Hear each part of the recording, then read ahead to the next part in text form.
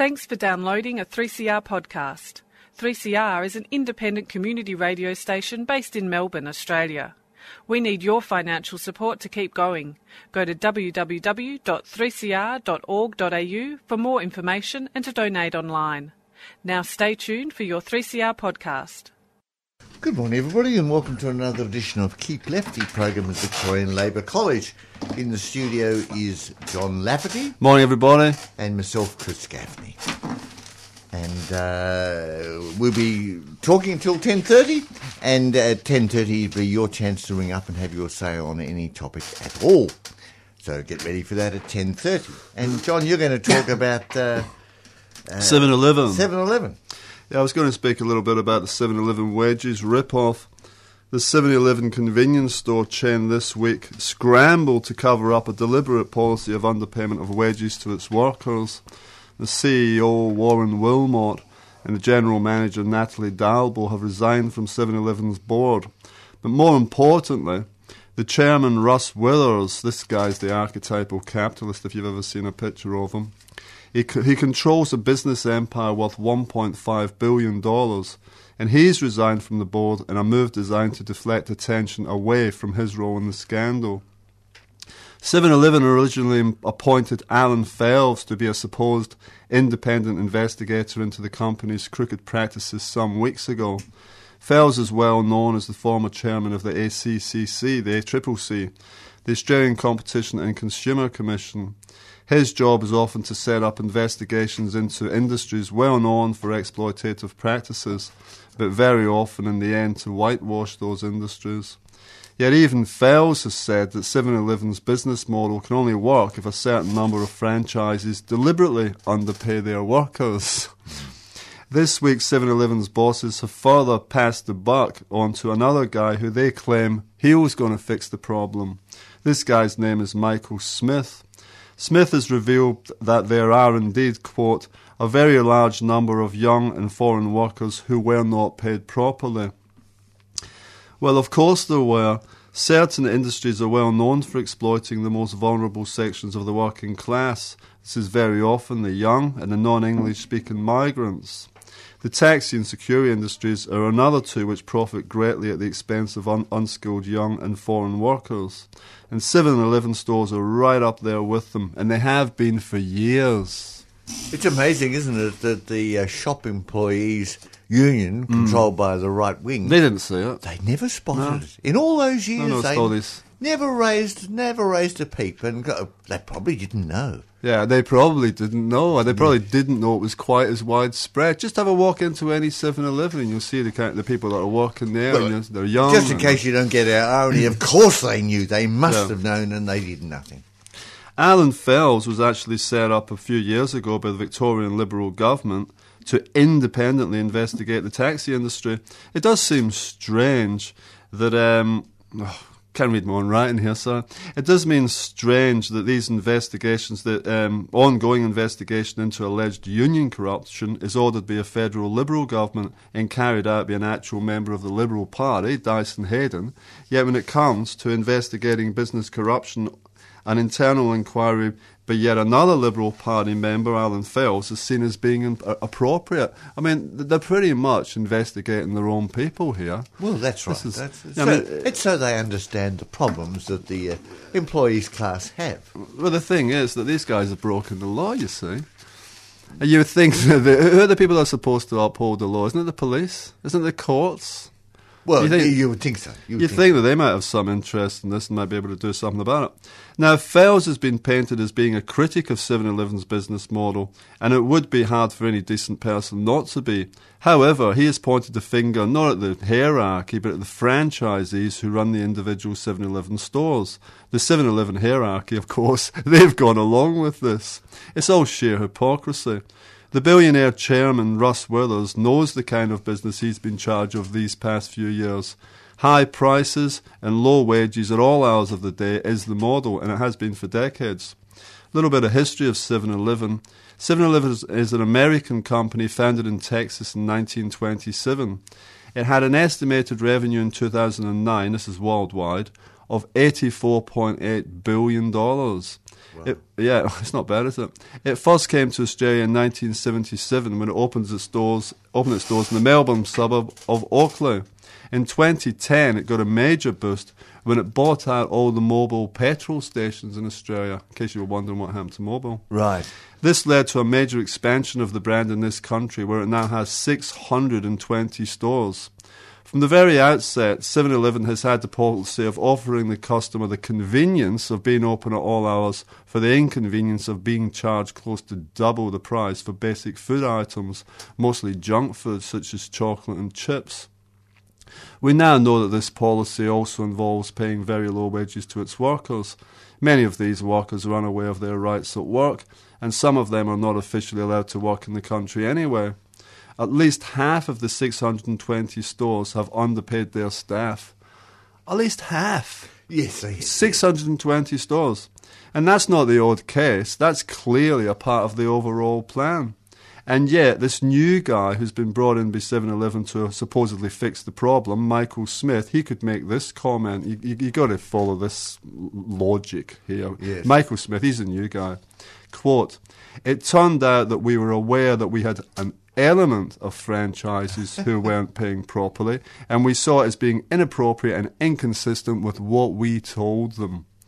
Smith also spoke strangely of, quote, "a kind of petri dish and a bit of a boiling frog," with the company not being aware of the problem.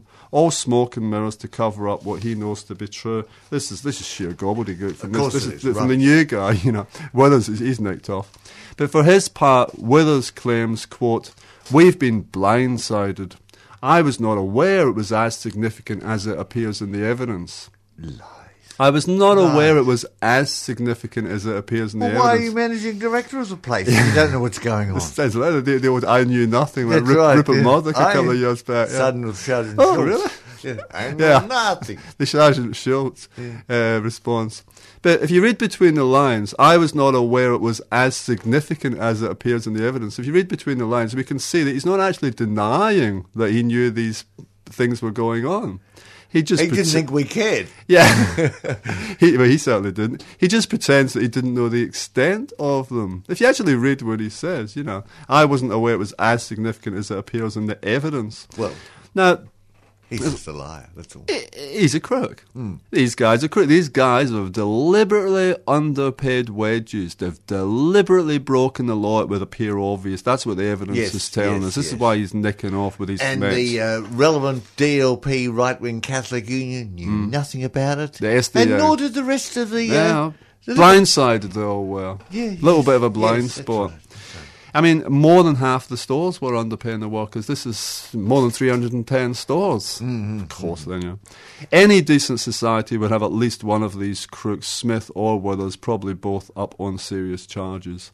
7-Eleven's massive profits have been made in the back of vulnerable foreign workers, many of whom are too scared to protest and in fear of being deported.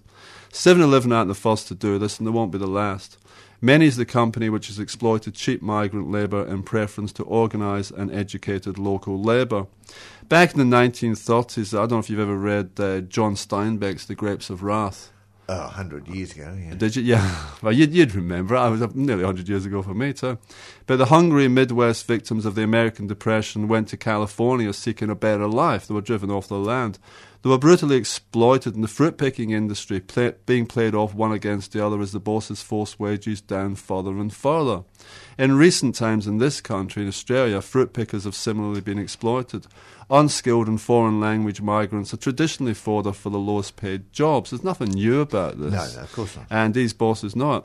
When an economy is based around the notion of profit making, of course such things will continue to happen. The only thing the 7-Eleven bosses are really concerned about is that they've been exposed. They now must go into damage control to limit the cost to their brand, to their image, and to their bank balances, the most important thing in their eyes. They clearly have little, if any, concern whatsoever for their employees. That's just how these capitalists operate. And I know it's radio, but it'd be wonderful if we could see this fella, this Russ Withers, because he's the archetypal capitalist pig. Well, if you get a look at a photo of him, He's repulsive. He's unfortunate looking. I mean, fortunate looking, I don't mean in the sense that he's conventionally ugly. He's just got that capitalist face. He's got the beady eyes. He's got the jowls, the double chin. I'm not having to go at anyone's the expensive suit. But yeah, he's got the suit. He's got the beautiful suit and the beautiful tie. They always have these lovely ties. I get jealous of this. Yeah, but he's got greed. Mine are op shop ones. Greed written all over. You don't wear one. But he's got greed written all over his face, this guy. But he's denying it. He's denying it. He was blindsided. Yes, poor man. Well, let me deal with one of our allies. Yes. In the Middle East, and that's of course Saudi Arabia. Now, whether you King Salman, and whether you like them or not, they are our major allies. After America, of course. And you may have read in the last week there was a stampede of Muslim pilgrims near Mecca, where they now estimate the number of deaths from this supposedly churchy, worshipy sort of environment. 1,500 people are dead. And it's the worst disaster at the site in recorded history. I thought it was 700. That's right, but the head of the Iran's Hajj and Pilgrimage organisation said the number of deaths is expected to climb to 1,500. Is that true that there was some involvement of Osama bin Laden family? They were involved with some construction company or something in this? I've seen no evidence of that. I've heard this. This is the worst disaster at the site in recorded history. The Saudi monarch's reaction to this was, of course, to blame the pilgrims for allegedly not respecting the timetables. The head of the health in the government, the government minister for health, went further, blaming the stampede on some pilgrims with African nationalities. Really? So, in other words, obviously appealing to anti-foreign and racist sentiments. The Lebanese Daily reported last Thursday that the stampede was triggered by the arrival on the scene of a large militarised convoy transporting the 30-year-old Deputy Crown Prince, who's also the Defence Minister. The large convoy of Mohammed bin Salman Al Saud, the King's son and Deputy Crown Prince, was escorted by 350 security forces, including 200 army men and 150 coppers. They sped up the road to go through the pilgrims that were moving towards the site of the Stoning the Devil ritual, causing panic amongst the millions of pilgrims who were moving in the opposite direction. Thursday's disaster, which follows close on the heel of another 107 deaths when a crane fell at the Grand Mosque, is politically damaging to the monarchy. Yes, it was the crane that was owned by Osama bin Laden's family. Indeed, on the eve of the latest disaster, a letter written by an unnamed grandson of King Abdulaziz Al Saud, the founder of Saudi Arabia. It's easy for you to say. Yeah, it is, isn't it? Called on the royal family to convene an emergency meeting for the purpose of deposing the king and his key supporters. This is unheard of.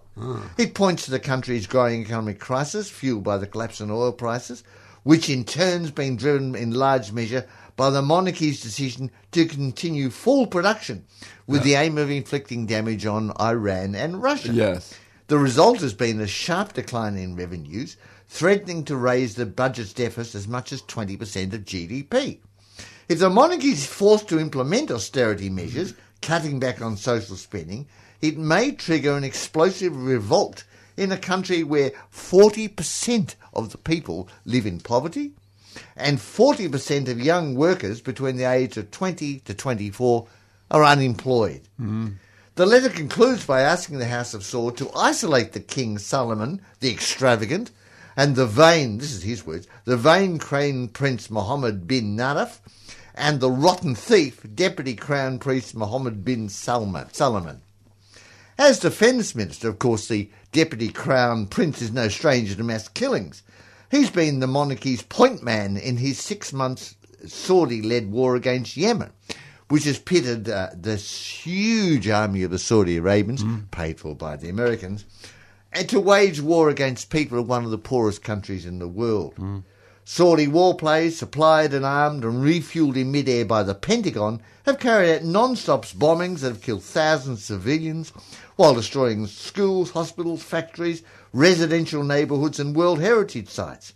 More than 1.5 million people have been driven from their home, and at least 80% of the country's population, that's 21 million people, are being left in desperate need of humanitarian aid. These are our friends. The war is part of a more bellicose foreign policy pursued by the Saudi monarchy since the succession of King Salman at the beginning of this year. This does not only include attacks on the Houthi rebels in Yemen, but also Syria, where Saudi money and arms have been key to the war for regime change fought by Al-Qaeda, along with US backing and collaboration. War abroad has been combined with intensification of hideous repression at home. Now remember, we get awfully upset at what the IS, the Islamic State people do and how they carry on, but the Saudi regime is already on track to double the number of executions compared to last year. According to Amnesty, the regime put to death, either by heading or firing squads, 175 people over the last 12 months. This is more than triple the number of state killings carried out by the US, which is not too bad at doing it, which has 10 times the population of the Saudi regime. Well, the Saudis, they beheaded 5 Yemeni citizens the other day, and they put them on public display between 2 cranes. Right. Yes, very nice. They're big on cranes. In the face of international outrage, the despotic monarchy is preparing to execute Ali al-Nimr, who was arrested as a 17-year-old high school student for taking part in a 2011 protest. He's sentenced to death by beheading, with his headless corpse to be then publicly crucified. Like most sentenced to die, he was convicted in a drumhead trial based on confession got through torture. Incredibly, and this is just unbelievable, Saudi Arabia has recently been selected to chair a UN human rights panel. Oh my, what? A State Department spokesman said, welcome this move because Saudi Arabia is a close ally. That Saudi Arabia is Washington's closest ally in the Arab war is the clearest exposure of the criminal character of the US in this region. Washington has supposedly waged a war on terrorism while allied to a Saudi regime that is the principal font of extremist Islamic ideology and the main paymaster for the various Islamist militias throughout the region. It has claimed to wage proxy war for regime change in Libya and Syria and in the name of human rights and democracy. Human rights and democracy. Yeah. While giving its unconditional backing to one of the world's last remaining absolute monarchies, famous for its beheadings, floggings and torture. But in the final analysis, of course, Washington counts on Saudi Arabia as a pillar for its drive to hegemony over the Middle East. And it only underscores the fact that US imperialism policy represents nothing so much as a house of cards about to collapse. And we are complicit in this. Now, I do believe, and maybe I'm being a little bit optimistic, but I think I've thought for a while that I think the tide may be turning in the propaganda, the media, the establishment media, how they view Saudi Arabia. There's starting to be more criticism of the Saudis. Well, I found it extremely interesting that today's Herald Sun has an article in the middle of the paper which is repeating a lot of the material I've just given you. Yeah. So you're absolutely right. This will have an economic basis.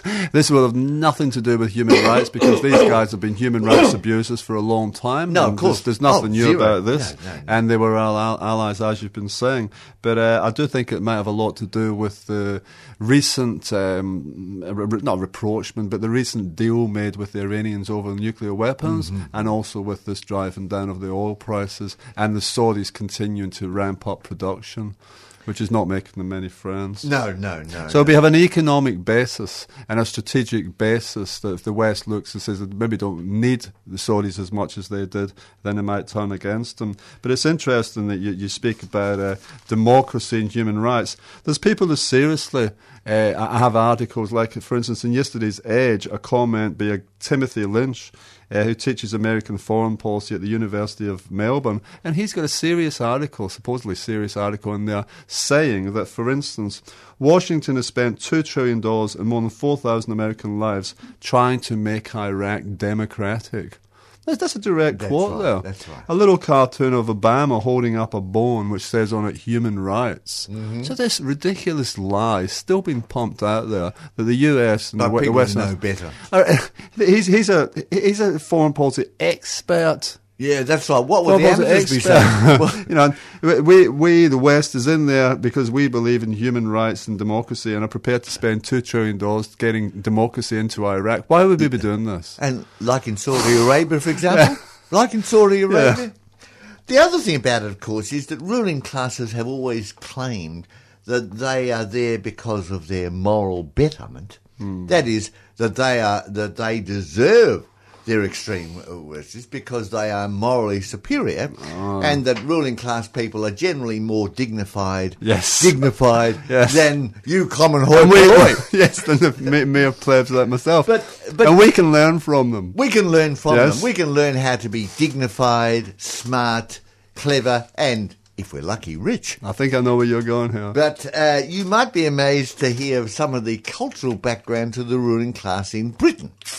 And there's an article being published which is all about the Bullingdon Club, the Bullingdon Club rather, which is a class for ruling class people. Bullies. That's right, for ruling class people in England. Now you say, well, there's nothing wrong with that, but the initiation ceremony of this class, of which the Prime Minister David Cameron is a member, and the Mayor of London, Boris, whatever his name is. Boris Johnson. Boris Yeah, Johnson. with the hair. Were both members of, and they would have presumably participated in the initiation. And the initiation consists, amongst other things, of putting your private parts, or your knob, which, this is for males. Please. That you're putting your putting your knob into the mouth of a dead pig. Now, I'm sure most of the listeners would have done this at some. Oh, that's fair enough. There was a goat at my school, but I'm sure most of you would have done that at some stage yeah, well, it's in fair your life. run the mill stuff. Cameron was at Oxford. He was a member of several secret society of rich young men. And as I say, the most famous was the Bullingdon Club. The aim of the Bullingdon Club is ostensibly to dress up fancy with the chaps, Yeah. get blind drunk at an expensive restaurant or private dining room, and then smash the place up. And I'm not being euphemistic. I mean smash the place up. Because, of course, they can afford to pay for the damages without doing a day's work. Amongst their well-known initiation rites, they are said to have burnt a £50 note in front of a homeless person. 3 prominent members of Cameron's cabinet were members. Many others went on to run banks that crashed the economy in 2008 and the media empire that protects them. Maybe they were burning a few too many £50 notes. Chancellor George Osborne and London Mayor Boris Johnson have all done this, and they've also provided over a sharp spike in homelessness in Britain. The MP who provided Ashcroft with the pig story about the initiation ceremony said, quote, "The club was all about despising poor people. So if you despise poor people, I'd apply for membership." How much is the membership? Well, I think you wouldn't qualify anything. No. You're not even English. No. The other point that's come out, of course, is that there's been allegations made that during the Thatcher period, when she was the British Prime Minister during the 1980s, No dear. that she turned a blind eye to pedophiles that she promoted, including providing knighthoods to well-known serial child abusers like Jimmy Savile, that's and right. Cyril Smith. And Leon Britton, the now deceased Home Secretary in the Thatcher government, is also being investigated for this. Now, how hard are they going to be investigated? Well, It's not going to be a 7-Eleven investigation. I think it is might be. In each case, Thatcher is now thought to have warned by security forces about these men, but it is alleged that she ignored it. It's not out of the question that, knowing they were child abusers, Thatcher could have political leverage over them. So it's better to have a cabinet minister whom you know has been kiddie fiddling, because you can always say, don't vote against me, otherwise you know what can happen. Many of the privately educated men who run the country really think that everybody else wants to be like them, and that any criticism of the elites by people like us comes from envy. Well, I really am envy of. I don't have a pig to stick Yeah. my. Don't have 50 quid to have to burn. That's right. Or have 50 quid to get. The other thing about it is, while we're on just peculiar things, the Pope's visiting America. And, of course, he's going around saying lots of left-wing things. Is he? Well, yes, like look after, well, not really left-wing things, but left-wing things to the people in power. That is, you're ruining the planet. Climate change is essential and you do something about it. But one Judge Andrew Napolitano is more concerned not with his actual pronouncements, but with the Pope's fiscal beliefs. And this is his words. The Pope is, by his own words, a Peronist. A what? A Peronist? A Peronist. As in, supporter. Juan Perón in Argentina. He's also probably a communist and a Marxist. Oh dear, what? Who does believe that government ought to control and motivate the means of production and the means of distribution.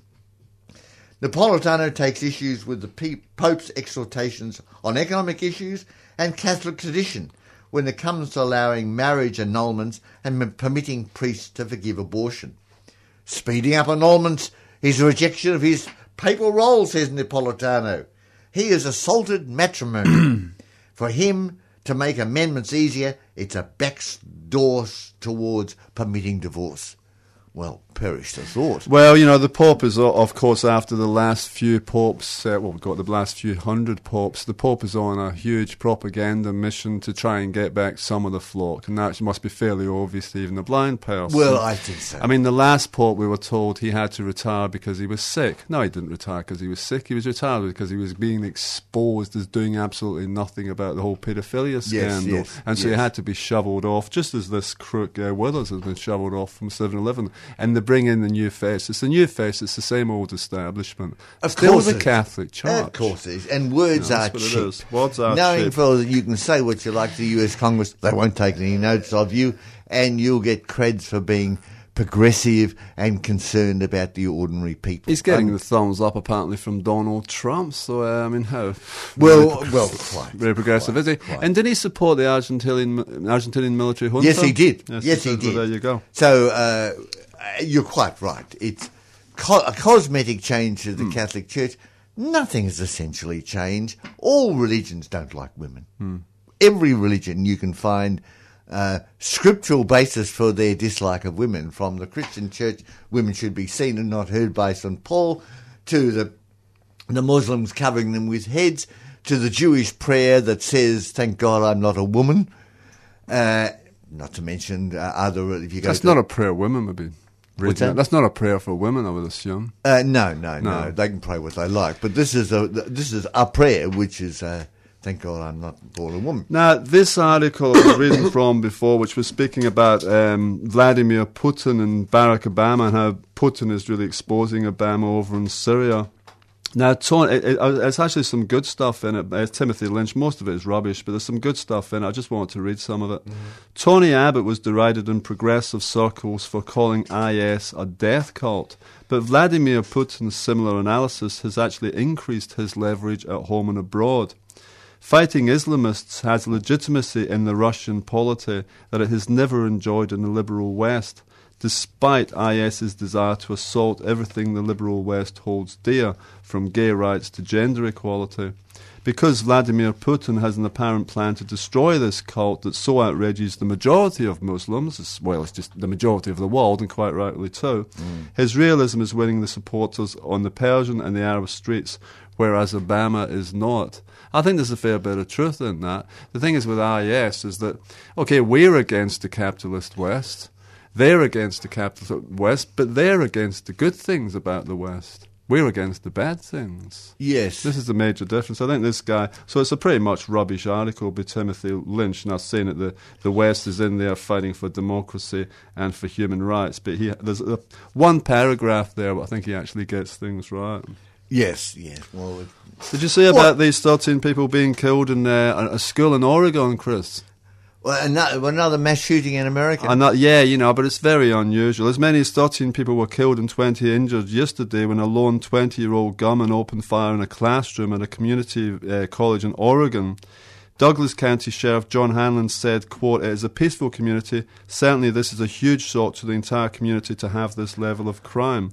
Now, this is a terrible tragedy and we shouldn't be cynical about it, but to suggest that it's unusual for this to happen in the US, and especially in a US school, isn't true.